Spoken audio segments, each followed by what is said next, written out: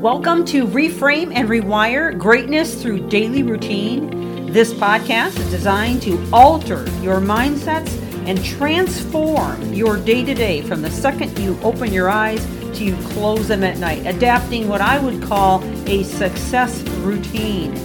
This series is liable to change your life, and it's never the big things that you do, but the littlest things you do every day that make the biggest difference. And now, on to the podcast. Thank you for joining. Welcome back to the podcast as we continue in this series on the trap of victimism. We've been walking through these 14 questions to assess whether or not you feel maybe you're caught up in this trap, again, unintentionally in most cases. And sometimes it's thrust upon you through trauma, etc. But walking through this so you can have a better understanding. So I want to jump right back in and finish up these questions for you. But I would encourage you to go back to the very beginning, at least of the assessment, but really of the whole series, if you've missed anything at this point, because you've missed an awful lot in this series. All right, so the last three questions, here we go. If you are in victimism, and I want you to rate yourself 1 to 10 on these, just as you have been all through them. Remember, 1 is you barely do it. Doesn't happen to you very often. It just doesn't really affect you. To 10, it affects you a lot, and it really is a problem in your life. So they tend to blame, attack, and accuse those they love for how they feel. Think about that one for a minute. That's a toughie. That one's a hard one to receive because it means you have to take 100% responsibility for how you're not only treating others, but how you are judging them for something that you should be responsible for. Now, that hurts. I'm sorry, but that is the truth.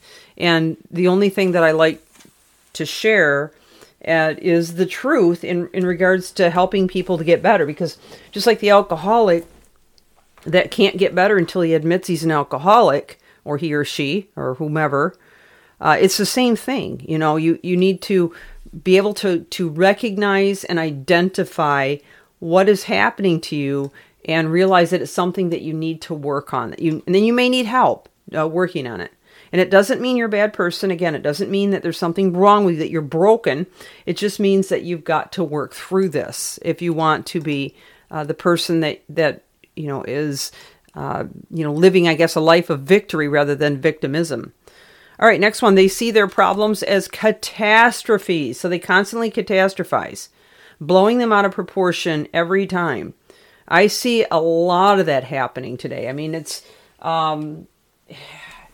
is, do you want to be around somebody that catastrophizes everything? I mean, just ask yourself that question. I mean, maybe you are around somebody that catastrophizes everything.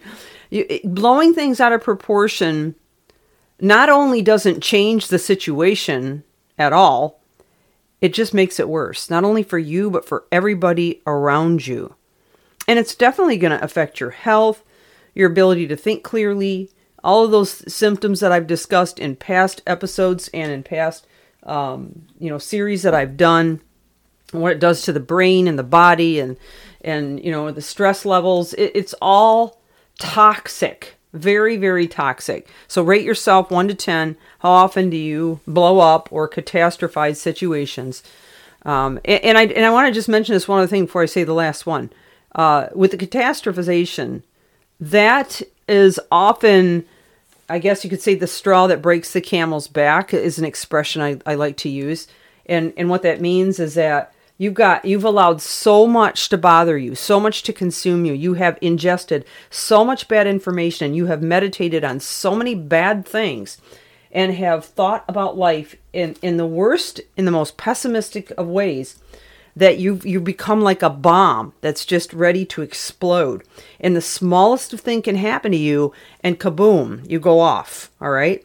And that's a lot of this. Your cup is overflowing to the degree that it's just the smallest of things that make you snap, and everybody has to walk around you with eggshells. So again, rate yourself on that one. Last one, they don't take responsibility for their own success or happiness. Now that, my friends, is the key to all of this, okay? When we start to realize that we can take responsibility, beginning with the second you open your eyes, till you close them at night, how you think, what you listen to. You know, if you're involved in things that are bringing you closer to your success, setting yourself up with positive goals, shifting habits, resisting some of the bad patterns in your brain. And it takes time. It doesn't happen overnight. You're not gonna turn it all around in, a couple of days or a couple of weeks even. And for many people that are caught up in victimism, it can take, a month, 2 months, even maybe a year to unwire everything that you wired in that got you in that situation. All right. So with that, I want to just remind you of neuroplasticity, which I've talked about before, but it's just a great spot to just remind you. You have 100 billion neurons in your brain. You have since you were born. From that time to now, you have wired things in, and it is how you think and perceive life, success, and your future. It's how you see the world. So you see the world through all that wiring, all right? And every time you have a new skill set, a new thought, even a trauma that you have to process, be it good or bad, your brain is designed to wire in everything, okay? And it becomes the entire mechanism by what you live and breathe and think and respond to, okay? So the good news is you can do something called neural pruning, which is a real thing, okay? And basically, as you begin to wire in the right thoughts with the right habits, the right mindsets, and slowly but surely over time, consistently, the old thoughts literally will fall off the neuron, the old wiring, and new thoughts then can be wired in, transforming you into a powerful person rather than a powerless person. Okay?